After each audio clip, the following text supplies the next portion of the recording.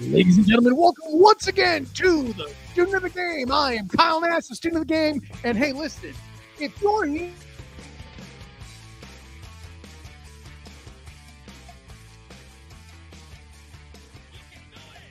here, you all the way around here to talk on the Student of the Game, no matter how much Spectrum wants to try to knock me off track with what I'm doing here, doing the podcast will live on.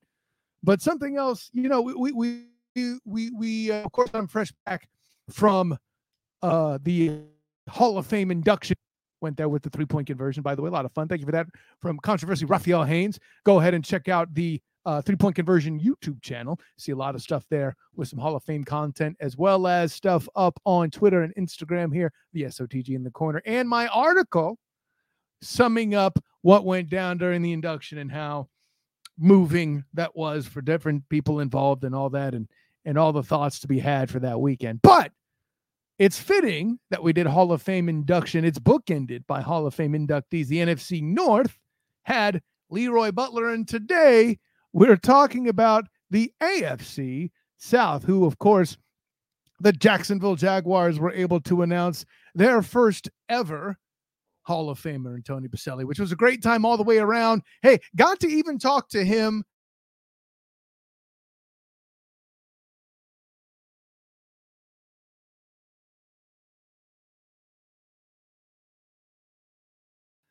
in the NFL.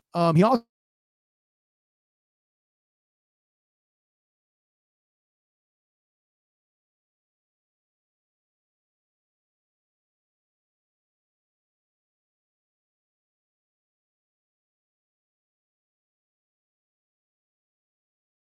in the speech mentioned about this time last year, actually, maybe a little bit earlier, brought him in for the draft on Beyond the Buzzer. He was talking with me and Danny Thompson, but he's here now on the Student of the Game. My man, the champ himself, Travis Holmes. What's going on, buddy? Doing well, bro. Doing real well. Sorry for the scruff. I got to take care of it, but do not apologize for that, beauty. I'm even going to give you a bigger nameplate than you put for yourself. That's how much it's now that you're smiling, it shows even more. It's beautiful. Don't you dare apologize for that. Anyway, something else you shouldn't have to apologize for: the Jacksonville Jaguars, especially with induction weekend. They're having their first inductee. Tell me what you think about Boselli being inducted, man. Oh, I think it was past time. It was obviously past time. He's not like some of those other people that are entered in those Hall of Fame conversations. Matt Stafford, Julian Edelman. He is actually someone who is deserving of being in that conversation. So it was absolutely past due for a small market team such as ours. Definitely well deserved. Tony Boselli. Let's get Jimmy Smith and Fred Taylor into those conversations now. In those coming few years. He said the very same thing. You heard me mention it earlier. That was what he called for. I asked him about it specifically, and that was his answer, man. So I'm glad to hear you're aboard. We can take a conversation about John Matthew Stafford for a different show. I'm not here to say you're wrong. I just think it's an interesting conversation. This isn't like some other takes you've had in the past. I'm kidding, Travis. All right. No, listen, great to have you on, man. This is the banter you're going to get with me and my former flag football teammate, and it's just fun. He's still smiling through that. Yeah, of course. We even disagreed about how good your beer is, Travis. Damn it. Anyway. Well, yeah, this is the Dominican Republic beer. I just haven't had a chance to get to it. The wife hates it. So, that's why I apologize. Yeah. So guess what? If she hates it, I do too now. Anyways, let's get into it. Speaking of things that have been hated, oh boy, the Jacksonville Jaguars former coaching staff certainly on that list, man. Listen, I spoke with Maurice Jones-Drew about it while I was there in February. He mentioned, I talked to him about, Byron Leftwich and that possibility and how cool that would have been, had it come to pass. But he mentioned, I'm curious just to see what Coach Peterson will do as Trent Baalke has brought him in. And I'm sure you'll bring up Baalke and what you think of him plenty. But just by itself, Peterson from Urban, how much addition by subtraction do you see in that just in general? Because I see a ton myself. I see a ton of addition from Doug Peterson from Urban Meyer to Doug Peterson. However, and that comes with the caveat, because I believe that Doug Peterson is a quality coach. He is. but I also believe that he's probably pretty equivalent to Doug Marrone. And that's an interesting little way to bring it all the way back around town, because at the end of the day, if Miles Jack wasn't down, never happens. The Jaguars play the Eagles in that same Super Bowl, and there's a conversation about whether or not they would have won that game. And then all of a sudden, Doug Marrone is Doug Peterson, literally in every other way. And so that is a quality defensive-minded coach, going to control the lines of scrimmage, solid 500 plus coach. Just that's going to make sure he has a very disciplined team. Generally speaking, they're the same guy. So there's some back and forth on that. Like, all right, he's going to be a good coach, and he's probably going to give you that 500 record, 7 to 9 wins. Great. What does that mean overall? Ooh. That's the question of the hour, though. And I'd hate to speculate at this point, because we still have a snake in the front office that's going to kind of be that little wild card that's going to change this conversation over the next 2 to 3 years. So tonight's episode is brought to you by the Trent Bulkey Support Group. Are you a Niners fan? Are you a Jags fan? Then come here and share your pain. Travis, I can't buy khaki pants anymore. Anyway. No, man, listen, I get it. The snake in question, yes. and all of that being, it's going to continue to plague. But more immediately, I guess what I'm asking is, how much do you think Urban Meyer slowed the development of one Trevor Lawrence? So that becomes real interesting. Urban was obviously a net negative, to not just Trevor, but also just to the entire team, the other coaching staff, like the position coaches, the coaches that already had a foot out of the door, 5 weeks, 7 weeks into the season, some even in training camp, like we know this now, that these guys were already like checked out mentally, coaches, players, et cetera, et cetera. So in essence, this was a redo year. Trevor kind of lost a little bit as far as his development goes there, but the hope is, again, the hope is that just as much as a train wreck as Urban was, that Doug gets everything back to just square one and just, all right, cool, Trevor, let's start over. Let's start teaching you the basics and just kind of figure out where our true bottom is. Where are the Jaguars' true floor? That was not, even last year, that was not a 3-win team. Mm-hmm. It's weird to say that, because anybody who watched any of the games, that looked like a 3-win team for much of the season. But now you hear what happened behind the scenes, and you can objectively say, realistically, that was a 6 to 7 win team. And hey, listen, if you follow Travis on Twitter at Trav Likes Bacon, like we see below, he will tell you to the exact extent.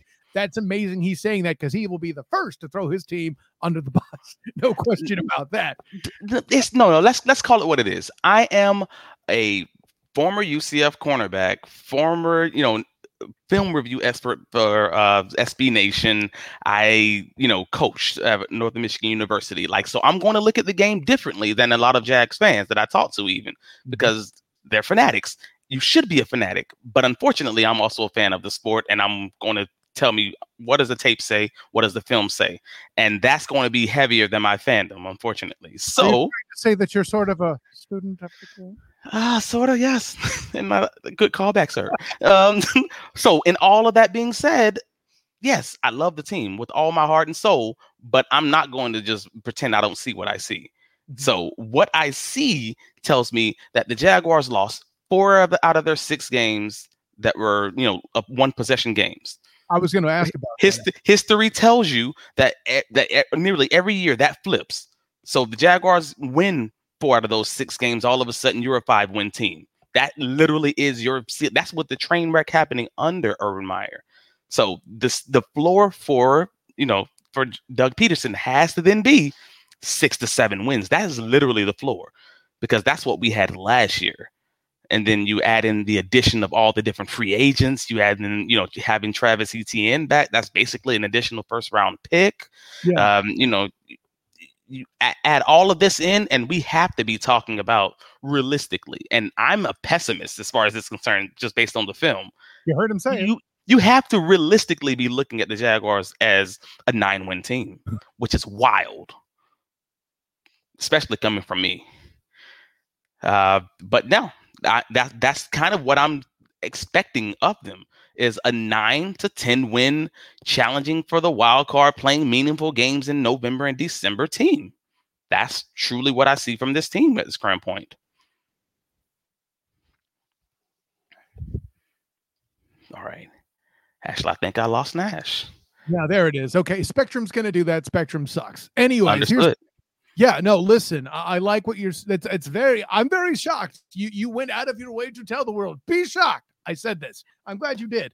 And I'll even add this. You mentioned Etienne. I was going to try to say before Spectrum intervened, I talked with one of the members of their coaching fellowship, PJ Jack, who had said Travis Etienne with next level speed. He was for a guy who's a wide receiver / quarterback in his pedigree, he was pumping up the running back, something crazy there. And then shortly, days after that, that day I was in camp, he's breaking off big runs and doing a lot of amazing things there too. So I can definitely see where you're getting at with the running back core. Let me take it to the defense. I mean, you mentioned being a corner, formerly playing for UCF.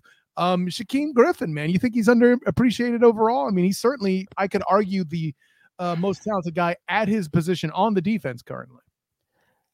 Currently, that's going to be a hard one because we have the Darius Williams now. And that's a tough one because he was a really, really, really good cornerback the second half of last season.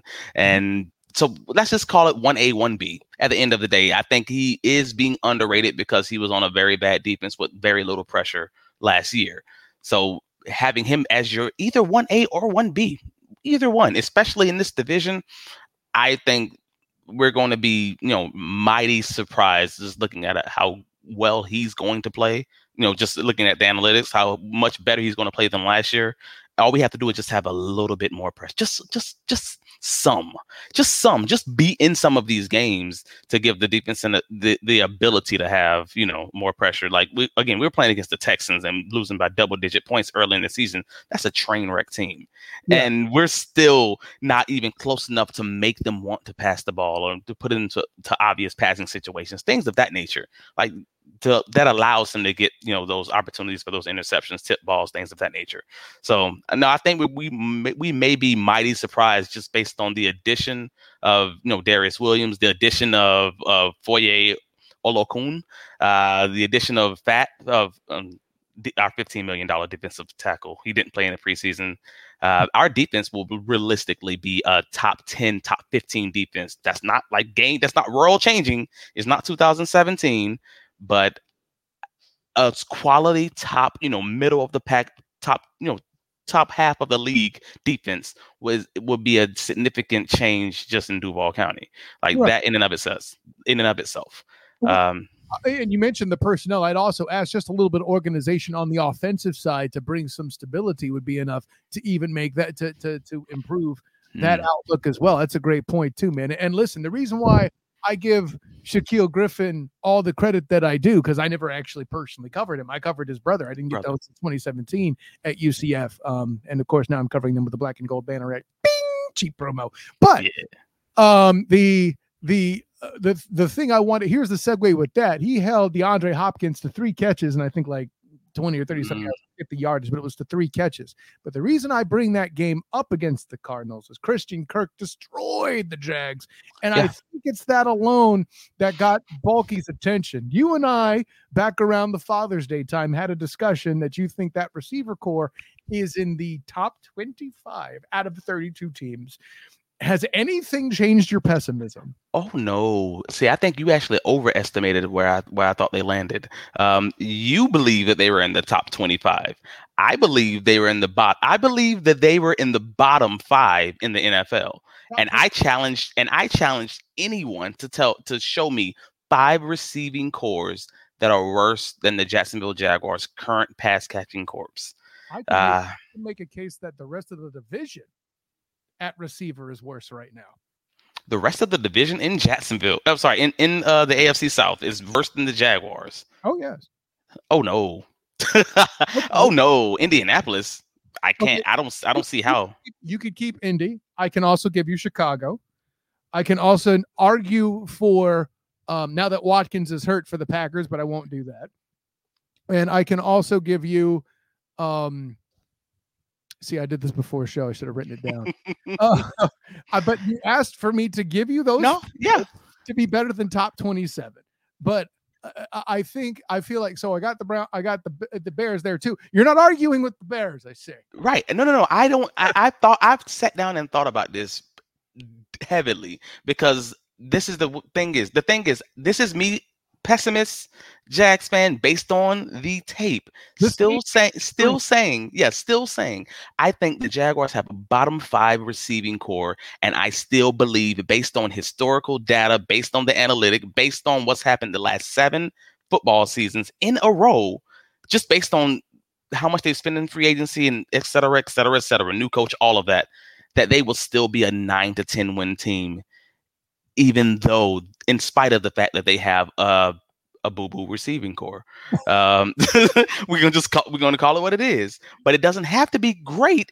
If Peterson can have them schemed open, if he can just do enough, just like with that Philly team, if he can just do enough to have a 900 receiving, multiple maybe 900-yard receiving receivers, focused on James Robinson, sprinkle in Travis Etienne, Trevor Lawrence, just spread the ball around. You know what? At the end of all of it, if he can do enough, that would, just based on, again, the team we were looking at last year, that would get us a nearly 500 team. You get lucky with injuries here and there, and all of a sudden we're having a different conversation. Like, we truly are talking about this team shocking people just by being disciplined, just by being, coached, right? Like, just by being average, especially in this conference. I think that in and of itself can do it. And I saw an interesting tweet by Field Yates that we were talking about it back in March. That was basically every single team that led in spending in free agency for the past 7 years straight, 7 years in a row, up until last year. They improved their win probability by 3 to 7 games consistently every single year. The next season, if you spent the most in free agency, and that's including the 2017 Jacksonville Jaguars, like, you improved by 3 to 7 games. So again, that's our floor, is just based on that. That's about 9 wins. Like, that's 6 to 9 win range, depending on how you want to say that falls. So I truly believe we have a solid opportunity here if we can, based on that, 4th place schedule that we're going to be playing against, get lucky with a few injuries, it doesn't hit our team and maybe hits one of the other teams like that. And in this suspect division that seems to be wide open for the taking, even if Indianapolis wins the division, you got a chance for wild card. I think we have a solid opportunity to, make some noise with this new coaching staff, new players, et cetera, et cetera. Yeah, no, and listen, I don't necessarily share in your optimism, but your logic is well reasoned, and I'm with you on that. I think they have a slightly tougher schedule overall than last year, but I'm not going to say it's unfavorable, right? They do have, excuse me, they do have the NFC East in there, and there's some games I think that aren't necessarily, they're not great teams, but I think there's matchup problems. And and listen, let me keep it here in my home turf. The thing I'm most concerned about that offense is Cam Robinson's inability to stay on the bleeding field. And they just extended him this past season. That's why I'm most concerned with that, because you can't help the club in the tub. We talking about, on paper, Cam's a fine tackle. I got no problem with him. But being in that press box as often as I was and hearing Cam Robinson listed questionable, over that PA has impacted my ability to go 9-game optimistic with you. I do have the Jags at 6, but I think I did some toss-up games, and I call it negative bias if you want. More often than that, I ended up picking against the Jags on that. You should. But in your defense, what I hear you saying is Doug Peterson can make that big a difference. Trevor Lawrence can make that big a difference. These running backs can make that big a difference. And based on what I saw in camp, I can't tell you you're wrong either.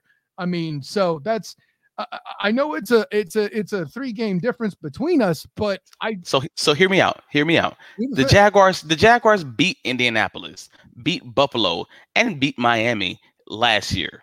That's right. With their head coach with his hand up a skirt of his non-wife up in Ohio. We got coaches literally updating their resumes on LinkedIn in week 2. You got players that's just not, they have no care, no respect for these guys at all. You got players out there not trying to play. You got Travis Etienne coming out this year saying, yeah, he's happy he missed, like, not happy he missed it, but he didn't miss anything, basically, essentially. Yo, if that team showed up, the team that showed up in week 17 against Indianapolis doesn't even have to show up every week. It's just something similar to that. With all the additions, with the improvement of coaching, again, just that in and of itself gives them those toss-up games. That's what I was speaking of previously. That's all. No, you're absolutely right. And I mean, listen, here's where I am. I got them split in the division, right? I think they steal from everybody, so that's definitely a positive. I think they go 0-4 AFC West. I don't disagree with that. I actually said something similar to that online recently. I think I had them winning. I think I had them going 1-3.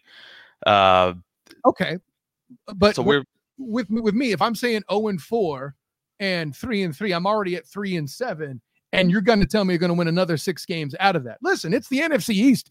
I'm not telling you you're wrong. I'm just telling you I don't share with that. And hey, listen, if you're right, you can be on this show with that beautiful beard and grin and be like, your picks are boo-boo, just like I said the receiver was. I have no problem with that. Hey, man, again, I'm not here to be right on this. I'm basing this on the data. I'm basing this on what's happened literally every year over the past 7 years, but that there's always stats that can be outliers. So I own that all day. This is not me being a fanboy. This is not me being a homer. This is just me saying, hey, based on what I see, they're going to win 6 games. There's a possibility that they could go up to 9 or 10 if someone gets hurt, et cetera, et cetera, et cetera. That's kind of just where I'm standing on that. But let me just also say this, just because I didn't earlier. Yeah, take one shot, bud. That Phil Yates thing that I was mentioning earlier, yeah. With that the team that leads in free agency and spending wins 3 to 7 games that next year. I want to put that caveat out that there's some bad news associated with those teams. Never consistently stay good. The year following that improvement from 3 to 7 games, those teams average losing 3 to 8 games more that following season. So it's not that they improve necessarily. It's just that those changes give them a quick, bump up, maybe give them a harder schedule also. And all of a sudden you may see that those free agency added, those additions to free agency just weren't long-term solves, I guess. Well, and to your point, a lot of that money thrown at the free agents was at the receiver core that you're now referring to as boo-boo anyway. But, that's a whole other question too.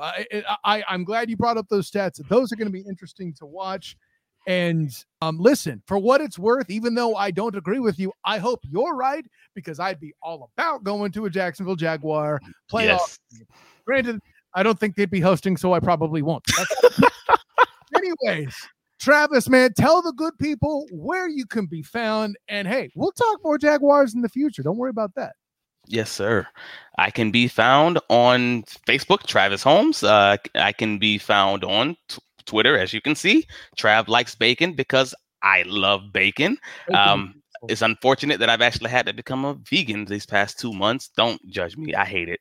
I hate it with a passion. But no, it's 17 pounds down, so let's keep it moving. Hey, listen, I'm 38 from getting rid of added sugar, and that sucks too. But whole other thing.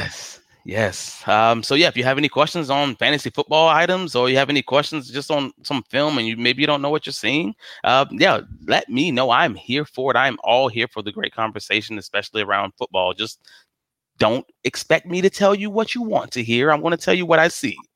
I'm good for it. My man, Travis Holmes, thanks for coming in, champ. We'll see you next time, brother. Thank you, brother. See you later. Listen, there's a reason why I hang out with that dude off the air, is because he's smart, he's intelligent, and he's funny. He's got a handsome beard. Anyways, speaking of smart, with more great takes, when I go Houston lately and I talk Texans, thanks to my good friend Mike Patton for introducing me to this guy, I go to Patrick Creighton. When I'm recording here, he normally has his show going on Houston ESPN 97.5. So I did a little pre-record with him, and he's going to come in and talk a little something about the Houston Texans coming up here. Give it up for Patrick Creighton. And as promised, ESPN 975's Patrick Creighton in Houston, of course, right? We got to make sure we mention that part. There's a lot of 975s out there. I was on a 985 here in the Orlando area, but 975 nonetheless in Houston.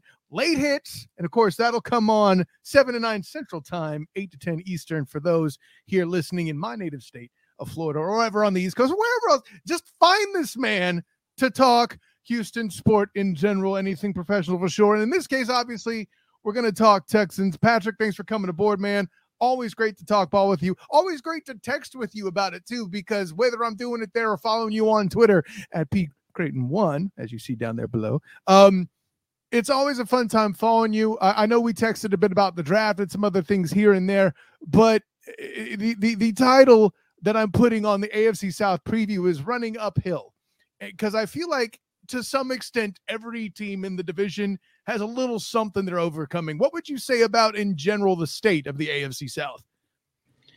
I think it's very much a division in transition. I'm not entirely sure that the Titans will be as good as they were. They lost. Losing AJ Brown's a big deal. Mm-hmm. It's a hard guy to replace, and you've taken one of the big weapons away from Ryan Tannehill. This little Tannehill resurgence, and you're kind of trying to put all the load back on Derrick Henry, who's coming off an injury, and you're really hoping that Derrick Henry is going to stay healthy for the whole season. And it's asking a lot when you're giving the ball to a guy 300 plus times a year and saying, "Hey, listen, don't get hurt." It's a lot to ask, and now you're asking Tannehill to take on more of the load because you've lessened his talent on the outside. So I'm not sure that they're necessarily going to be as good as they were.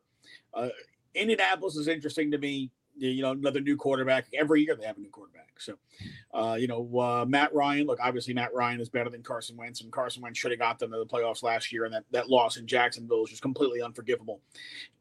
So I would expect that they will be better. But again, usually when you have a guy who carries the workload that Jonathan Taylor took last year, mm-hmm. there's some regression back to the mean the following season.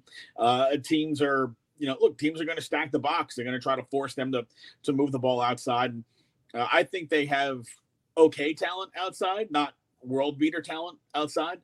I also think they're a very fundamentally sound team. They're good in the trenches. They're solid defensively. I think Indy right now, I would say Indy would be my favorite to win the division. Mm-hmm. And the Jags, as long as Trent Baalke's the GM, I trust the Jaguars to stink. If there's a way to screw it up, they'll find a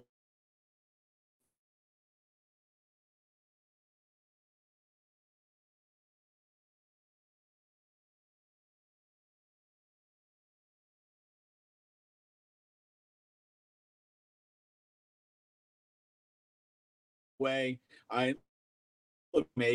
The fact that he hired Baalke to begin with, and now he's kept him on when nobody in the world wants to work with that guy. Right. This is a guy who sabotaged his own team because he felt he didn't get enough credit for the 49ers run through multiple years of conference championship games and a Super Bowl run, that only Jim Harbaugh got the credit. So he deliberately tanked his own team to fire his coach because ownership wouldn't just let him fire him because he wanted to. He tanked his own team, and then he couldn't rebuild it. I mean, Pat, I gotta cut in and say this. I normally have a 49er hat on. I know this paying all the real. I'm glad to have somebody who's not a Niner guy on here confirming all of the above, over and above what Travis Holmes has said, because, he was in the previous segment there. I know he's going to have some stuff to talk about with Trent Baalke. Just look at his Twitter handle that says Baalke hasn't proven anything yet. That should tell you everything you know. So I even asked Mojo about it in February when I was at some pre-Super Bowl events, and he kind of danced around the question, but you could tell he understood why Byron did what he did. And, he had said he was curious what Peterson's going to do under Baalke. That's a fair point, but that doesn't actually sound like there's a lot of confidence either. Listen, I'm as confident in Trent Baalke building a winner as I am in both walking outside and being struck by lightning twice and hitting Powerball at the same day. So, yeah, I know if his daughter is watching this, she'll probably get ticked off. Sorry, honey, the truth hurts sometimes. He's not a good GM. He might not even be a good person. Well, we can certainly speak to the former more than the latter. We'll leave that at that, man. But I said might. You did say might. Might alleged it's in the same category. Posiblemente. But let's centralize it a little bit more to your home turf there, my guy. Like I'm going through the roster. There's some things, there are some positions where I'm like, I see hope. There are some where it's less so. But in your mind, like, first of all, give Davis Mills credit. He may not be the best quarterback in the NFL, but considering the stuff that he had to deal with last year and that roster, as we talked about, could have gone a lot worse, is what I will say for him. But in your mind, I'm looking at this roster. Who do you believe would be the most exciting player position group that you're dealing with there with the Texans? Well, look, I'm excited to see Davis Mills, see if he can pick up the next step or two in the progression. The progress that he made from the beginning of last year to the end of last year was he jumped the Grand Canyon. Mm-hmm. And he did this behind a makeshift, beat up, awful offensive line that had the worst run game in the league. They had one wide receiver. They had a hideous defense that couldn't stop Katy High School. I mean, for all the things around him, couldn't run the ball, save, a paper bag. It was terrible. That he was still able to be successful and be he was the best rookie quarterback down the stretch. Last 5 games of the season, he was the best rookie quarterback in the NFL. Not Mac Jones, even though everybody wants to, stroke the ego of Mac Jones, who, played pretty well early in the season, and as the season went on, began to fade. Certainly wasn't a Trey Lance, who, couldn't even get on the field a whole lot while Jimmy Garoppolo was playing with one hand. Yeah, right? I mean, both of them would return in incompletes from where I sit, but yeah, I'm with you there. Justin Fields, I think he just got sacked again. The other rookie quarterbacks, I mean, the kid in New York scores more off the field than he does on the field. Whoa, Zach Wilson shot. Hey, listen, that I have shown that I have no confidence in the Zach Wilson pick. I'm with you there too, brother. The idea of all the banging on Davis Mills that he's like the worst of this class rookie quarterbacks. Why? Because he wasn't drafted in the first round.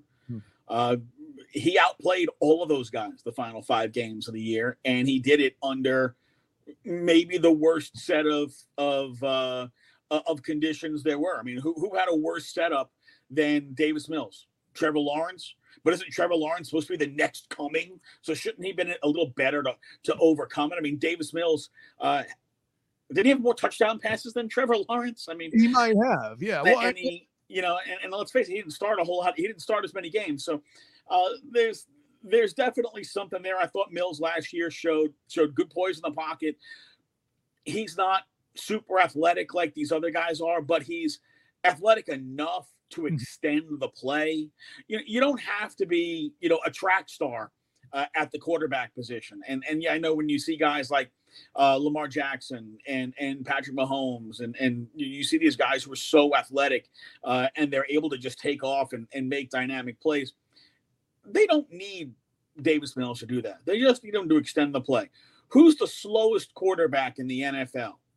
Tom Brady? I was about to say other than Tom Brady? Yeah. He's pretty good, right? I mean, as far as I know, Tom Brady's never won a race in his life. Well, let me spin this on its head. I'll agree with you, but I'm going to do it a different way. Like, I would say that in this era where, if Tom Brady came in now, he might not have even gotten drafted. Right, because of his inability to move. And listen, we've all seen the underwear Olympics picture of him. Like I keep using what I'm calling the Beatles demo defense. Okay, if you ever heard the demo cut of the Beatles, Patrick, they were awful. I would not have signed them either. And then look what you got. So, like, with all of that in mind, I don't think Tom Brady would be drafted now with all that. I say all of the above to say this. The reason why Davis Mills would is that good enough concept. In this day and age, the NFL quarterback has to be at least somewhat mobile. Like, I think he and maybe like a Tua Tagovailoa kind of set the baseline on how mobile you need to be. Tannehill, kind of set the bottom line on how mobile you need to be. You need to be at or above this line as far as the ability to move. And Mills meets that. I'm with you there. Yeah, and look, if you can spin away, take 3 steps, and unload the football, you're mobile enough. Boom. Yeah, I like that. That's a good description. I like that. I mean, now if you want to be the Titans and go next level with mobility and draft Malik Willis for your future, that's up to you. I find that interesting. We'll see. I think I'll talk to Mike Patton about that a little in the show. But yeah, I like that good enough mobility. Like if the GED is the good enough defense, we'll call GEM good enough the gem, if you will, of this quarterback, Davis Mills, 100%. Keeping it to my home turf, though, in the trenches, do you think they've done enough to augment the line to at least make that a little bit better? Like, I like Laramie Tunsil, but I think we're both in touch with the fact that he got dramatically overpaid for, obviously. But I think him and some of the other pieces that are on that line now are at least an improvement. I'm not here to say world beating, but like, they're middle of the NFL and trying to protect Mills. That can only make the offense look better, right? All right, look, Laramie Tunsil played like he didn't want to be in Houston last year. Yeah, and the fact that he never came back from that injury told you he wasn't sure he wanted to be in Houston last year. And the truth of the matter is, well, can you really blame him? I mean, they were such a freaking mess. I mean, the idea that, the coach was the guy who was the coach, and, nothing against David Culley, but he had as much business being the head coach of the Texans as I did. So it didn't make any sense that guy was the head coach. It was like nobody wants this job. So this guy, we really like his enthusiasm. Well, that's great. Make him a cheerleader. It didn't make a whole lot of sense to have him there. And I think that kind of reverberated throughout the team. Tunsil coming back this year seems to be a little more motivated, seems to be, at least a little bit more feeling like the team is going in the right direction. I think people in general feel the team is going in the right direction. They've gotten away from, Cal McNair is a dunderhead. They've gotten away from, the Easter Bunny and all that nonsense. And they've kind of bought into, look, this is Nick Caserio's show. It is Nick Caserio's show. He runs the show. He calls the shots. He's in charge. He's got a plan, and he's executing. And so far, well, he is. So as long as Nick Caserio is the guy in charge and, it's Nick's way and not anybody else's way, well, at least you feel like the Texans have a path. They're on it, and the path is going somewhere positive. I thought last year he did a terrific job with limited draft picks. And by all accounts, this year, I don't think you'll find anybody who will tell you the Texans didn't have a strong draft this year. There's a lot of high expectations for the guys that they took. And one of those guys, the offensive lineman from Texas A&M, he's probably going to slot right in at left guard. And that left side of the offensive line should be pretty solid. Now, Tunsil's not a great run blocker, but Green is a very good run blocker. Kenny Britt's pretty good Justin Britt is a pretty good run blocker. So you'll have the ability to. You should hope that you'll have the ability to open some holes in the middle of the line. So far, opening holes for the line in the run game has still been a challenge. They haven't been so good at it in camp this year. But, you're putting new guys. There's at least 2 new faces on the line, and then Titus Howard moving back to right tackle. So essentially, you've got 3 guys in different spaces who've moved around. And then it takes a little bit of time for that to gel. But That being said, Titus Howard, not a good run blocker. He's more of a pass blocker. Laramie Tunsil, better pass blocker than run blocker. At right guard, I still think they're really going to struggle. They signed A.J. Cann, who's not a very good player. The Jaguars were willing to let him go, which tells you just how good he is. And the Texans gave him a 2-year deal for over $10 million. Why? I don't know. He actually grades out worse than Matt Sharping, who they already have, who is now looking at a roster bubble because if he doesn't win that job, he's probably out of one. Although I can't see anything on film that tells me that I'd rather have A.J. Cann than Matt Sharping, and I know I don't want Matt Sharping. So there is still that hole at right guard that they haven't really addressed yet. But that being said, this line should be, if it's healthy, it should be better than it was. You figure they'll be at least average at 4 positions. versus 1. So, so it's a big difference. Yeah, that was. I mean, that's all I was asking for was an upgrade for this group this year. Not necessarily. Again, I'm not. If they were a top 10 line, we'd be having a different conversation. And I mean, I'll say the receiver core I think is kind of the same too. They're just a slight upgrade. They're obviously not super good, but they're a slight upgrade over what you've had in the past. And let me go ahead and get a couple more questions in here. I want to transition over to the defense. You mentioned their inability to stop people last season. Is there any, like we mentioned some of the draft picks too? I know the DB they got, number 1 out of LSU, wasn't necessarily your favorite choice for them, but it did address a need. And then Lovie Smith being a defensive coach, certainly in his pedigree. I mean, do you see any opportunity for improvement there? Look, the fact that they replaced David Culley with Lovie Smith, you took 3 steps forward. Just you didn't have to change anybody. You took 3 steps forward. I'm not entirely sure why there was so much disrespect thrown Lovie's way. The way they hire him, was it kind of hokey and didn't make a whole lot of sense? Yeah. But at the end of the day, how you made the choice doesn't necessarily reflect whether or not it was the right choice. Great point. Just think about all the people you've dated in your life, how you decided to date those people, and how did those end? All right, which one of those was the right choice? So, I can tell you that I met my wife completely by accident. A horrible story. I was actually going to meet somebody else, who I had kind of hooked up with in college the year before. And she was, she lived in a different state, but she was near like where I lived over the summer, hanging out with a friend. And so a friend of mine and we went to go meet them. As we were going to meet them, saw the other girl. I looked at my friend and I said, okay, change the plans. I want the other girl. And of course, the one I was going to meet, I couldn't get her off my lap. So she just wouldn't get off of me. So it took me 2 weeks to finally be able to ask the other girl out.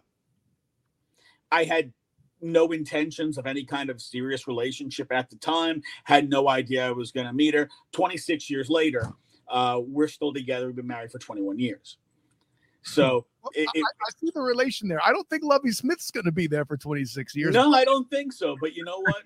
When your team is a mess and your team is in a crisis mode, having someone with experience, having someone who is well respected in the locker room and in every other locker room brings a level of order and a level of stability and a level of credibility to your team that it didn't previously have. And every guy in that locker room knows and likes and respects Lovie Smith. And I don't necessarily know that the respect factor was there with David Culley. I think they knew him. I think they liked him. But I don't think they respected him. I don't think they trusted him as a head coach. And certainly a lot of David Culley's decisions underlined why they would have a lack of trust in him. I don't think anybody has a lack of trust in Lovie Smith. Yeah, no, I would completely agree with that. And let's be honest, I kind of dig the Santa Claus beard that Lovie Smith's got going nowadays in his advanced age. It's a nice little touch. Strong beard. I can't grow one of those, man. I can barely keep this little patch here that I got. I mean, it's half white, half gray.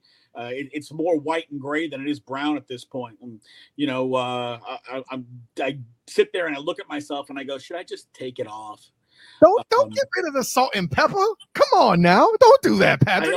But I also don't want to do the whole like brush in dye thing. I feel like that's so cheesy. I don't want to do that. No. Avoid the just for men. Like I said, keep it salt and pepper. We don't just want cracked pepper. We want that makes it work. Come on, Pat. Work with me here. But yeah, man, let's get to the meat of it. Let's get to the part that people wanna crucify us about being so mean with. What do you see for the record for the Houston Texans this season, my guy? Look, they won 4 games last year, and they were a train wreck. Mm-hmm. To think that, if Davis Mills takes some progressions forward, Nico Collins takes some progressions forward, that Marlon Mack is healthy, and he claims to be, and every report says that he looks and feels like his normal self. Dameon Pierce looks like the real deal. If they can get just middle third, even lower middle third play from the offensive line, just don't be in like the bottom 8, right? They should be a much better offensive team. And if Pharaoh Brown giving up Sweet Baby Rays and canes and in and out helps him to catch more passes, and they actually get something out of the tight end position this year. Wow, what? Texans getting a tight end? Are we sure? Because the last time the Texans got something out of the tight end position, I think Owen Daniels was still the tight end. So I was about to say that's the guy I'm thinking of, because it wasn't Griffin. I know that. But yeah, I see that's first of all, I'm living proof that putting down the Sweet Baby Rays helps. All right. Since last time we talked, I'm about 38 pounds down. So that should tell you everything you need to know. Okay. But yeah, I'm with you on that too. I would also add in that the schedule this year, in my mind, is more difficult. Like last year, I get it. You had the NFC West. That's a tough draw. But meanwhile, this year, the AFC South teams in general, not named the Titans, are a bit better. I'm including, listen, you mentioned Culley to Lovie Smith as an improvement. What about Urban Meyer to Peterson? Like that's 3 steps forward too, I would say. You know, yeah, look, Doug Peterson's a pretty good coach, and the fact that he got run out of Philly as fast as he did, it's like, what the hell is going on here? But Santa Claus, man, stuff like nature of the beast, right? Nature of the business. I do think at some point that's going to come to a head, because if they have any success, and people credit Doug Peterson, it's only a matter of time till Trent Baalke starts trading away his best players for used footballs, because he's got to tank the team. You can't be getting only Trent Baalke can get any credit for anything, of course. I don't trust that organization. They seem to, anytime they get something right, they screw it up. I mean, that team was in the AFC title game just a handful of years ago, and how fast it all came, crumbling down. So I don't have any trust in that organization. I think Peterson's in a really tough spot. But he certainly has the tools and a young quarterback that has all of them. And, a young running back who missed all of last season, who is showing why they thought he was a first-round pick last year. He's certainly showing and flashing out. The Jags lines are still weak, and their defense is still mediocre. And I still think the Texans are going to be better than the Jaguars. Okay. And I think the Texans realistically are a 6-win team. See, and for me, like, I'm close with you, Pat. I got 5 instead of 6, but you mentioned them winning 4 last year, and Texan fans may be like, you mean they're only 1 or 2 games better? I'm like, listen, last year, first of all, again, the schedule was much tougher in my mind last year. All right. They had to deal with the NFC West, like I mentioned. The rest of the division was easier. You and I talked about flux, but there's some improvement in a lot of places. And the AFC East was also part of the draw. This year, they have the AFC West, where there isn't a single weak quarterback, something that doesn't happen. And the NFC East, albeit a team that's kind of out of its mind, overall, in my opinion, still better than what we're dealing with in the, like, let's say the NFC South, as an example, or certainly the AFC East that they played last year. So long or the short, I'm saying, Pat, is they can get more games with a tougher schedule this year than last. That's a marked improvement either way. So I got 5 wins. You have 6. I mean, we're tracking that they're moving in the right direction, long and the short, right? They're moving the right direction, and I don't necessarily know that the number of wins over last year is the sole benchmark for their being improved, because they've got more young talent than they did previously. I mean, they went from nothing. Then last year, they got a couple of guys. They got Davis Mills, they got Nico Collins. This year, they brought in a few more young guys. And, Christian Harris is going to be another one of those guys, and Dirk Stingley's going to be another one of those guys on the defensive side of the ball, and Jalen Petrie. So, they've put young talent in. The issue is it's the NFL, and depth matters, and they don't really have any. So if they start to suffer injuries, specifically multiple injuries to any one particular position group, you're basically playing street level guys at that position. I mean, for example, John Grenard might be their best defensive player, certainly their best defensive player on the line. And Okoronkwo was graded out well, didn't have as many snaps, but let's say both of those guys were to suffer injuries. The edge position's a disaster. So, if they were to suffer injuries to Kirksey and Pierre Lewis at the same time, there's not a lot of depth. So that's kind of where the issue comes in, is once you get into the meat and potatoes of the season and guys start dealing with injuries and not even season enders, but let's say, guy tweaks a hamstring and is out for 3 or 4 weeks. Yeah. The depth behind them is extremely thin still on this team.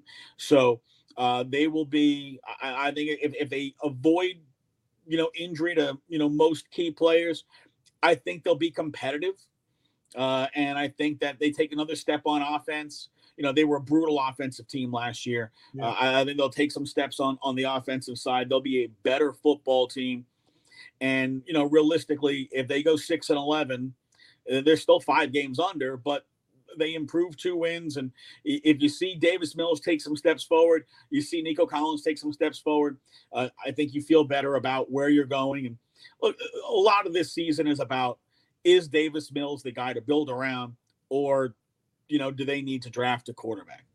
If they're drafting in the top 3, you probably need to draft a quarterback, because if you're drafting in the top 3, that means Mills either had a lousy season or was injured. If you won 4 or less games, you didn't move anywhere from last year. If they are drafting a little further down because they won, anywhere between 5 and 8 games, I think 8 games would be absolute max Q. Everything has gone better than could possibly be expected. Davis Mills is a Pro Bowler who threw 30 touchdowns and 4,000 yards. Yeah. And at that point, well, he's your guy. But realistically, what is the line? What is the line of demarcation for Davis Mills to hit in order for you to say, okay, let's try building around this guy? Because he completed nearly 67% of his passes last year, and he had 16 touchdowns, and most of that, and down the stretch, what was he, 9 touchdowns and 2 picks? I mean, he played great down the stretch, even though team around him was lousy. So what is the line of demarcation for Davis Mills? Is it 3,500 yards and 27 touchdowns and 12 interceptions? If he has a Matt Schaub type season, but it's year 2 for him, does that mean, okay, he can continue to get better and he's a guy that we can build around? Or are you just, no, hell with it, doesn't matter, you got to take one of these other guys because they could be a star? So honestly, if that's the case, if Davis Mills has a good season, I'd rather they continue to try to build Davis Mills. This team has needs all over the team, and drafting the guy that you think is going to be a star quarterback behind no offensive line and no running game. Look at the rookie quarterbacks who have been successful and why they've been successful. Why was Lamar Jackson successful? Nobody ran the ball better than the Baltimore Ravens. Correct. And you never knew who was running it. Was it running back running it? Was Lamar running it? Once he dropped back, teams are so afraid of him running it. Guys are wide open all over the field. And, that's a well-run organization. Mm-hmm. It's why he's successful. Justin Herbert plays behind a better offensive line than people think. They've got a solid running game. He's got big weapons on the outside. And I mean big 6'4" type receivers on the outside. Right. And these are why these guys are successful. Why was Patrick Mahomes successful? Well, they had a good offensive line. They had great weapons. They had a young running back who was pretty good. Look in the Super Bowl. Well, we don't have any tackles. Even Patrick Mahomes cannot overcome an offensive line that is basically 2 parked cars at tackle. See, this is why I like talking to you, Pat. I haven't had to say anything, and I'm like, Yeah, and then even Pat did bad with O-lines. And then here you come. The only way I'd correct you is said there was a third starter hurt in that game too, man. No, I'm 100% with it down the line. And I'm with you. I can make a strong argument depending on how GMs and front office feel about who might be available, where they are on the board. Davis Mills may be good to hold over another time, and you bring in that big next level talent, somebody that's huge, that's just a playmaker all over the place, like let's say a Justin Jefferson from Minnesota. Or if you can get a guy like that, or maybe that one rookie guy that Joe Burrow liked so much that he demanded they get, even though it got him killed in the backfield, somebody like that, he was pretty good. I feel like if they're in that position where Davis Mills can produce, like you're talking about, they're just a playmaker away. And then, hey, Davis Mills is still there. It's a thing. They could keep the cap under control and then bring in that big free agent pickup to get something. I'm picking up what you're putting down there, man. But Pat, man, listen. You're one of those guys that I love to have on because I have to do so little work. I can do a full length pod with you. I might need to arrange that sometime. That might be a threat or a promise. I don't know, Pat. But at any rate, man, tell the people where you can be found, my guy. All right, so you can find me on Twitter at pcreighton1. Late hits, ESPN 97.5, 7 Peak Central, ESPN975.com, ESPN975 app, twitch.tv/ESPN975. You can also go to ESPN975.com, scroll down, you'll find all of the previous shows podcasted, so you can check out everything there. And, if you're out and about or you're at home, you don't have access, you can always, hey, Google, or tell Alexa to play ESPN 97.5, and they will listen. She's so accommodating that way, isn't she? Anyways, listen, Pat, man, great to have you aboard. Looking forward to the next time, and see you soon, my guy. I appreciate you, brother. Thanks. All right, thanks. Crazy heat from Patrick Creighton there talking Texans football. And listen, something he and I didn't get into, but I think it's worth mentioning when you're talking about the Houston Texans group. They, whenever Deshaun Watson was brought up in camp, Lovie Smith treated it exactly as it should be done. It's in the past, ain't all that worried about it. It's a fantastic thing, when you see coaches actually take control, right? Two separate things in here coming into place, to make all that look good. But listen, the next crew up, I got to tell you, this is going to be one of the teams that's going to be a big deal. The Colts, it should strongly be argued, should have made the playoffs at least last year. And now there's talk that they may even compete overall for the division. That's very interesting. But I'm going to bring in a man who knows about it a bit more than I even do, of course. I'm talking about my friend, Chris Lewis, stepping in from the Drop Balls pod. And I need to stop hitting the wrong button to get him unmuted here, please. I think I'm here now. Gotcha. All right. Hey, listen, Silu, thanks for coming in, man. Chris Lewis doing the thing. Welcome aboard, my guy. Appreciate it, man. Thank you for having me. Oh, no. Hey, thanks for being patient. Travis and Patrick both brought heat. I wasn't quite ready for it. If it were a pizza, the crust would be a little bit too crispy for me. But, hey, a good thing I'm on a diet. I'm off of pizza for a while. Listen, Chris, man, I'll tell you what. Let me ask you this, because I can make an argument with Phillip Rivers when he was there, right? You were a couple plays away from the pocket being broken and old man Rivers being unable to flow through the chasm. Ooh, I like that, old man Rivers. Anyway, but y'all almost beat Buffalo that year, right? Yep. Matt Ryan coming in with MVP candidate, at least according to the student of the game, Jonathan Taylor at running back last year. Being an amazing thing. Matt Ryan hasn't had run support this good in his career that I can think of, right? Like, can you? Nope. This is a good combination, right? You got a good line, and tell me a bit about the Colts receiver core too. That's the one I'm interested in. Yeah. So actually, today the Colts released their unofficial depth chart going into the Week 1 preseason game. But right now it has Alec Pierce set as our number 3 receiver. So we still have Michael Pittman as the number 1. Number 2 is Paris Campbell. Hopefully, the consensus for the Colts fans is that Paris Campbell can stay healthy this year. Yeah. That is the consensus. And then you got Alec Pierce at number 3, then Ashton Doolin at number 4. So that's kind of how our receiving core is looking right now. And then we also have, give me a second, let me bring this up real quick. Then we have at number 5, I believe is Desmond Patman, one of the guys that we drafted out of Washington State back when we drafted Michael Pittman. Like, what was it, 3 years ago?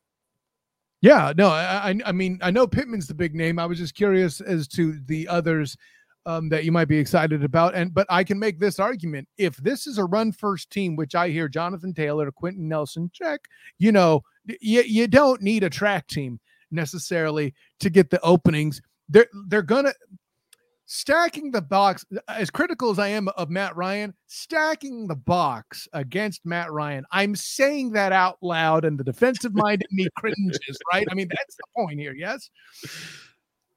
Yeah. Stacking the box against Matt Ryan, you're not going to get away with that. And not to mention, Jonathan Taylor, yeah, we have him, but what I like is the backs that we have behind him. We have Nyheim Hines. And don't be surprised if you see Nyheim Hines lining up in the slot sometime this year. Don't be surprised if you see Phillip Lindsay out there as well, toting the rock for the Colts as well. So kind of what I think is going to happen is I think we're going to use Nyheim Hines a lot in the passing game. And then you're going to see Jonathan Taylor and kind of Phillip Lindsay kind of split carries. I don't think Jonathan Taylor is going to rush 332 times this year. I think it'll be somewhere between 250, 270. And then you have some other backs that can help out in that, in carrying the ball and everything. It's kind of to not put all the miles on Jonathan Taylor right now. Yeah, I was going to say that's a great thing too, because listen, I'm a guy who thoroughly enjoyed Priest Holmes, but him having to sling the rock around like that, carry it like he did, eventually got his neck hurt. He was done. His successor, Larry Johnson, fantastic guy. Granted, nobody talks about Willie Shields and Willie Rofe, now Hall of Famers, having a big part to do with that, but hey, life in the trenches, baby. But he eventually got run into the ground. Sean Alexander, Curtis Martin. I could go on and on. So hearing this the list goes on, man. Yeah. So I mean, I can make a strong argument that the Titans putting themselves in the situation that they are this season, they might be doing the same thing Derrick Henry, but our friend Mike Patton, see, there's two guys tied to the Mike Patton tree with me on this podcast. So again, thanks for coming in, Chris Lewis. No problem, man. So listen, let me take it somewhere else. The defense, Darius Leonard and that group, Darius Leonard's a beast. The rest of the defense, how you feel about them? So I actually like how our defense is coming along. I know we was on Mike's podcast and we talked about some of the rookies that we drafted and stuff like that. And actually, Nick Cross is supposed to be our starting strong safety. And that's all because Kari Willis, he decided to retire to, go do his mission work and everything, which, more power to him for that.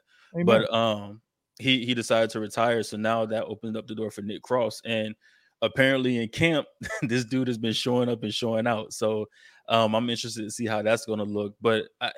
And then you got Julian Blackman coming back from the Achilles injury from last year. And from what I've been seeing in camp and from what I've seen people say, it doesn't look like he's missed a step. He's firing on all cylinders. Then you have, I think Kwity Paye takes a leap this year, especially in this defense with Gus Bradley. And then you have Yannick on the other side of him.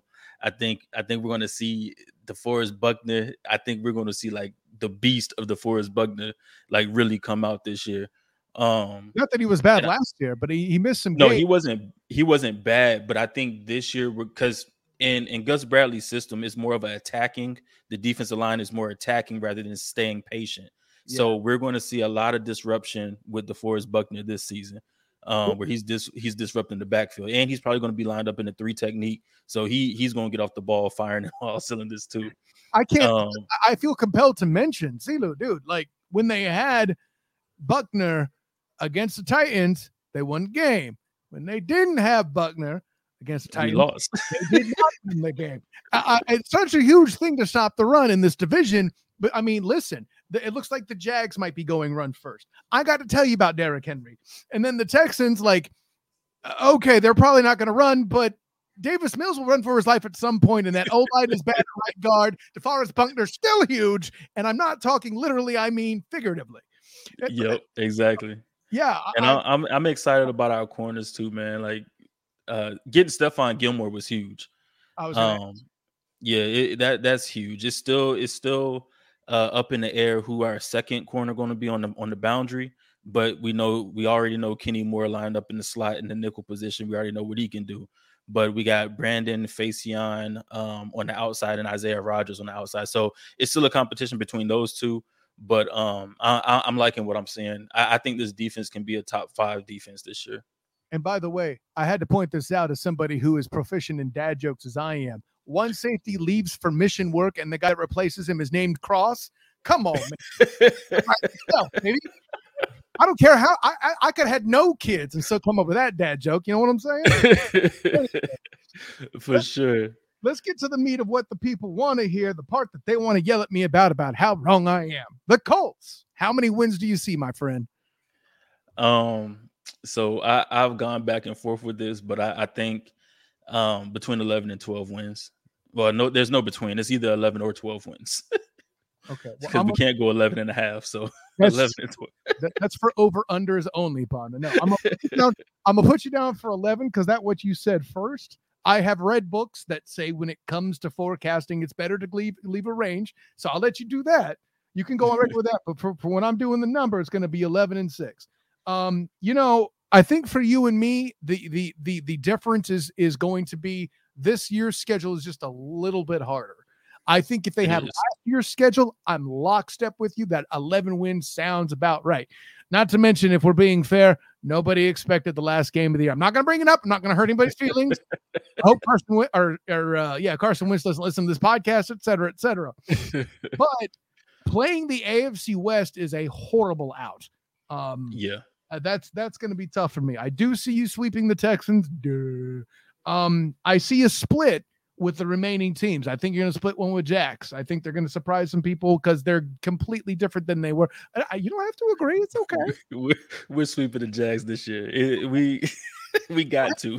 Here's the good news. That's one. And hey, I'm not accounting for vengeance. That's a great point by you, Silu. But that's only one of 2 game difference we have. I have them at 9 wins. If I'm wrong, I'm not hurt by it. I think this is how close it is for the Colts this year. It's a matter of, can Matt Ryan with that receiver core take the most advantage of what play action is going to come?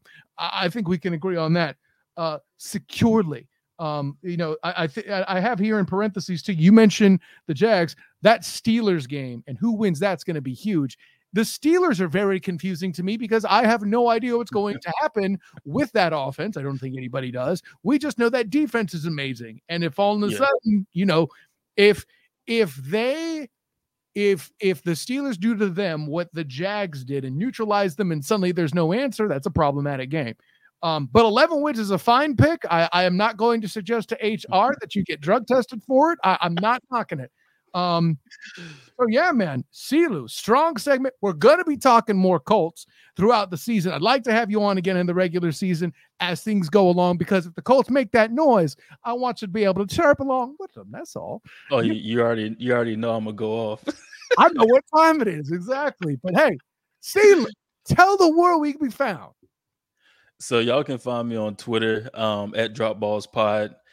Yeah, that's mostly where I be at. I be on Twitter. I talk my mess on Twitter, have a little bit of fun. I've been doing lately leading up to the football season. Been doing a lot of would you rather take this player or this player in their prime?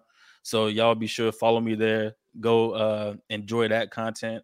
But you can also find Drop Balls Podcast on any major podcast platform, Spotify, Google Podcasts, Amazon Music, Apple Podcasts, all of that. And I'm a Colts fan. I don't necessarily cover the Colts, but I talk about everything. I enjoy football, enjoy basketball, baseball. We talk about everything on there. I see your New York Yankees and Baltimore Ravens swag in the back there, and oh look, Spider-Man. Nothing wrong with that. Yeah.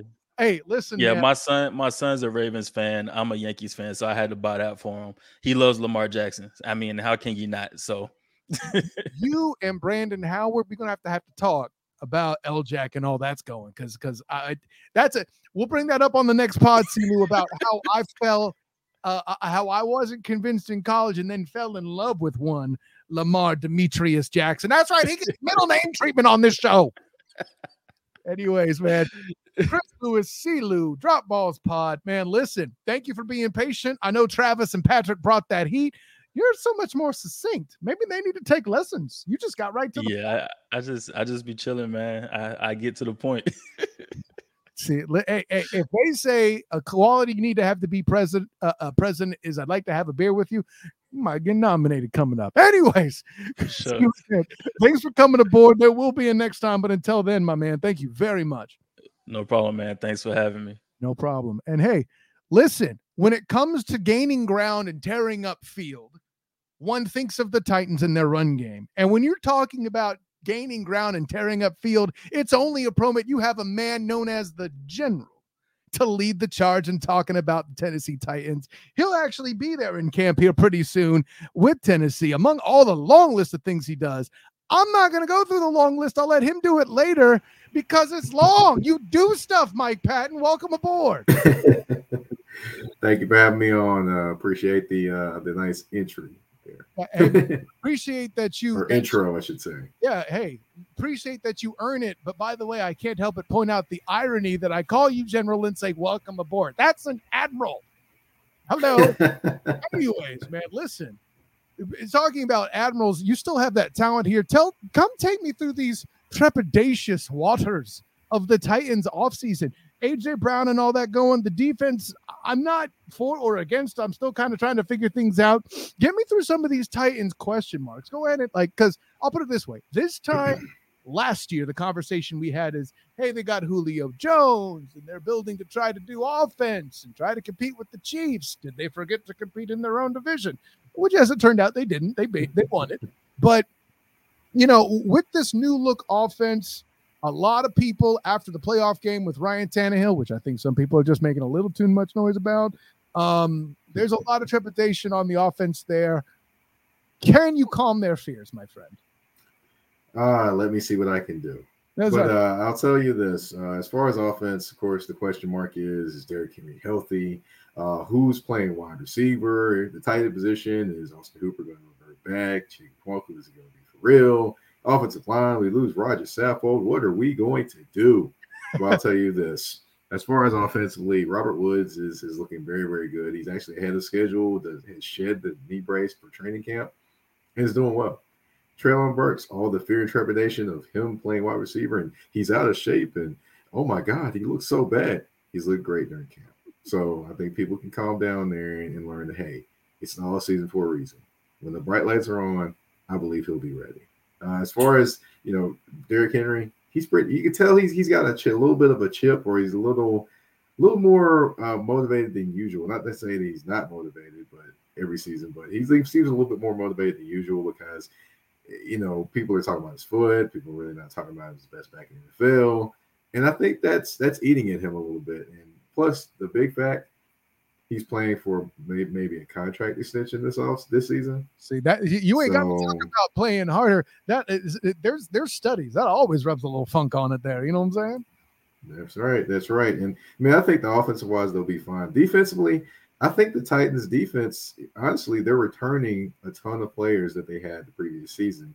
Now the secondary, of course, they do have some questions at the cornerback position. I think Roger McCreary will definitely factor in there. Of course, Caleb Farley's coming back from a torn ACL. So that'll be interesting to see what happens there. Of course, you do have arguably the best safety in the NFL and Kevin Byard back there. And defensively, you've got Autry, you've got Landry, you got Dupree, you got the second best defensive tackle in the NFL and Jeffrey Simmons. I mean, you've got a pretty stacked defense that could potentially be a top 5 at its apex. So the Titans are not as bad as media will let you believe. I mean, I'll be honest. I come out against the Titans because every time I pick them, they break me, Mike. They break me. I picked you. I shouldn't say you. I picked those Titans to beat the Bengals, and look what happened. Now, maybe I'm a jinx. Maybe that's the problem. Maybe Titans fans just need me to keep hating, and if that's what they need, I will be magnanimous enough in the current purview to do this. I'm joking. But no, and I find it fascinating. I forgot about the defensive tackle factor that they have there in Tennessee, and it's interesting.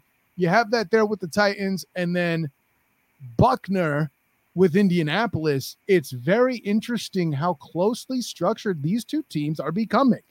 Not an accident. They're your top two guys, yeah. No, that's definitely not an accident that these two teams are both constructed around the run, and that they both depend upon their defense in the running game. It's basically who's going to be the big bully in the AFC South. Is it going to be the Colts, or is it going to be the Titans? Who is it going to be, and who's going to have it out? But you know, I would say the plus for the Colts this year is that they do face the Titans earlier in the season as opposed to late in the season, which I think the Titans will be better later in the season than they are in the beginning of the season. Honestly. You think there's more of an adjustment factor for the Titans to get right earlier on? Is that it, or just a lot of different pieces? You have two new tight ends. More than likely, in my opinion, I think that Chig Okonkwo and Austin Hooper will end up being the top two tight end weapons. You have Robert Woods, who's a brand new weapon.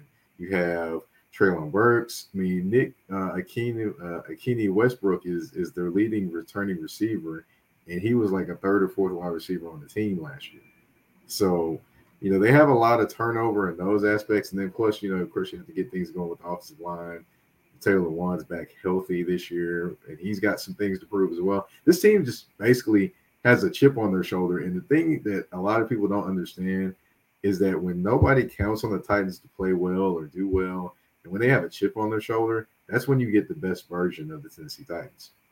See, you said it yourself. Like you count on them, and you can't. You rule them out, and then suddenly, hey, we're still here. I'm like, how, guys, help me out. Just I want to believe. You just don't let me. No.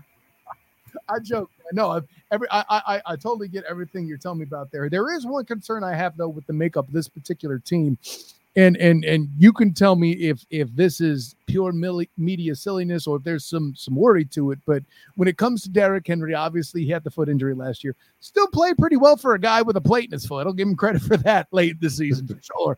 But I feel like going into this year, I'm worried about him and the possibility of the Sean Alexander paradigm, right, where they're going to start to run him into the ground a little bit. He might be asking a bit too much at this point in his career to get this many reps and then expect him to be as useful in the next season or two over and above. What say you on that topic? Well, that's definitely a valid concern with them giving him the ball maybe too many times. But also another thing that not a lot of people are thinking about is the versatility of this offense. You got Chig Okonkwo who can line up in the backfield. He can line up much like Jonnu Smith did for the Titans. He can line up anywhere. You have Robert Woods, who with the Rams lined up in the backfield, took hand-back sweeps, all those different things. You have Treylon Burks, who lined up in different places as well. So the versatility of this offense may do two things: create different looks for Derrick Henry when he's running the football, and also may relieve him of being just the person that, hey, he's the central focus. We have to give it to him 30 times. But they have all these other different weapons they can get involved now, which last year, if you look at their tight end position, it was next to Neal. You had Derrick Henry back there, of course, running the football, but you had Julio Jones, who was in and out of the lineup. You had A.J. Brown, who missed some games. You had 91 total players they used last year, and they're only consistent for most of it was Derrick Henry until he got hurt. So that's where I think this team actually can give you more different looks and there are more different guys that can actually make plays, and that's one very underrated aspect of anything that anyone is talking about when it comes to the Titans going into this season. Well, hey, I'm glad Mike Patton, the general's leading the charge on reminding everybody of that, because I'll be honest, I let it sleep a little bit too much too. That's a good point when it comes to the injury bug and people coming back. And hey, I think Tannehill is still a solid option. I think too many people are banging on him. I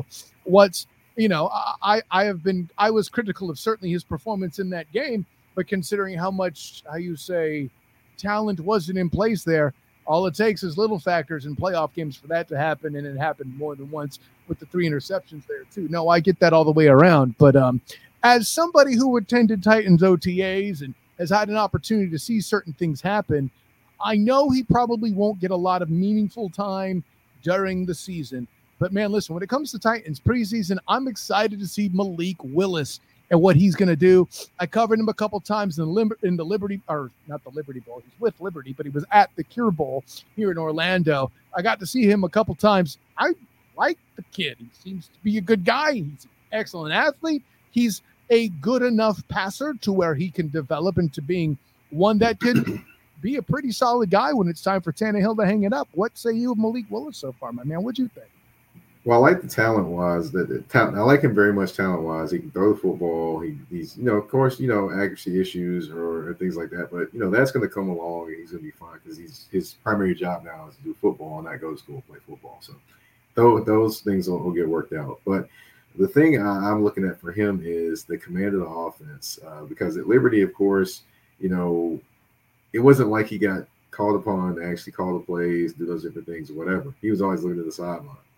In the NFL, you can't always look to the sideline for the sideline to help you. So that's kind of the growth I'm looking for in him to see and kind of get the right play call, get the offense organized, and be the manager of the offense that's able to make plays and extension of the coach as well. So I think as the season goes along, he'll gain more knowledge there. He's already showing strides as well. I did talk to him, and I talked to him about his when he first got here about his throwing motion, and I did see some immediate changes there. Of course, he kind of laughed it off and said he hadn't done anything, but it just was evident that things had changed, and he's a quick learner and a quick study. So I definitely think once he kind of gets in the offense, picks up things, kind of gets used to kind of calling the shots and seeing different things and what adjustments he needs to make, he'll be just fine. And then also one thing that's going to help him is Logan Woodside and Ryan Tannehill are actually both in his ear when he asks questions. So contrary to what people believe, Ryan Tannehill is actually saying things to him. He said it's not his job. That means he hates him. I hope you appreciate me making fun of the how you say lame stream on that front. Anyway, no, hey man, listen. You take care of business like you do. Let me be silly. You're the solid analyst. I'm all right with that, man. Listen. No, but let me take it to it, man. Me, the part that people will get the most up in arms about is what I'm going to ask you. The Titans, what's the win-loss record you see this year, my friend? I'll go 10-7 with the Tennessee Titans this year. I think, of course, they'll get it going as the season goes along. They'll make the playoffs as a wild card.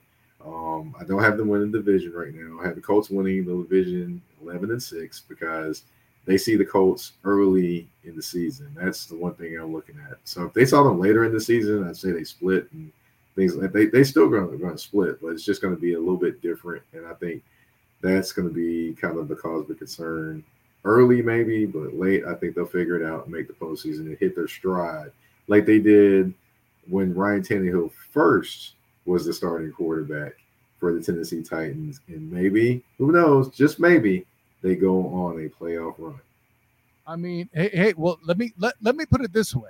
Titans fans will be frustrated. How could you say we won't win the division? Let me give them some. Let me give them something to go home happy with. They win the revenge game against the Bengals, right?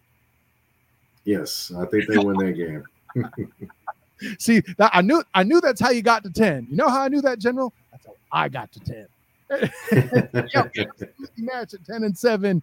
I would say the thing about great minds, but far be it from me to take away from this talented man that's on your stage right here on the pod here. General, great segment. There'll be more. I think there'll be a lot of noise in the AFC South. I think there's going to be a lot going on. I'll bring on Travis for comedy. I'll bring on Patrick because he's great at what he does. I'll bring on C. Lou because he too is great at what he does, but I'll bring you on to thank you for introducing me to more than half of the crew tonight. So thank you for that, my man. And of course, the great knowledge you brought. Looking forward to seeing you at camp on the 13th and 14th. But tell the people where they can find your work at camp, your novels, anything, the long list. I got time. I'll go ahead, man. Tell the people.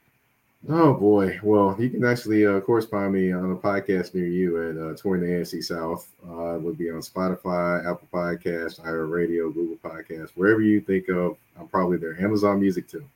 Also, you can find me writing at either the Tennessee Tribune or the Nashville Voice. on the Tennessee Titans or other things as well. You never know. He's not wrong. Yeah, man. Listen, Mike, thanks for coming aboard. Good general. I salute you and your performance tonight. Didn't tell you to sail well or anything. There's no admiral, just admiration whenever Mike Patton comes aboard the Student of the Game pod. Thanks for coming in, my man. And there will be a next time, I hope. Yeah, just let me know and I'll come on through. See, that's what there's no silliness. There's no joke. He's like, yes, Kyle, I will be there. Man, I had a stressful day at work today too, and now you closing out my pod, my shoulders are dropping, everything. It's smooth jazz. Anyways, Mike, thanks for coming aboard, and I'll catch you next time, my friend. Yes, sir. All right, listen, Mike Patton, being a Titan in his own right, talking Titans with me here, and of course, that'll wrap it up on this AFC South edition of the Student of the Game. And say what you will. I know I've made statements about how bad the AFC South has been in the past, but I don't think they're the worst division in football anymore, which, if you look at it, it's quite an improvement. That's reserved for the NFC. They have at least two divisions, in my opinion, that are worse. It's a whole other conversation, but I can tell you this, in a couple weeks, we'll be talking about one of them in the NFC East. Oh, no, I gave it away. But that's, of course, 2 weeks. That'll be the last Tuesday. We're going to be moving to Wednesday soon enough here on the pod for the live portion there. Of course, we'll still be on the podcasts everywhere we are currently after that. So, don't worry so much about that. But with next week coming up, August, actually, no, I'm all wrong. It is the NFC East. That's right. My birthday. We're covering the AFC or NFC East. Oh boy, what a mixed bag of a birthday gift. Anyways, so with that in mind, thanks, of course, to Travis Holmes, Patrick Hayton, Chris Lewis, and Mike Patton for helping me tour the AFC South. That's right. I just plugged your show there, Mike. I hope that's all good.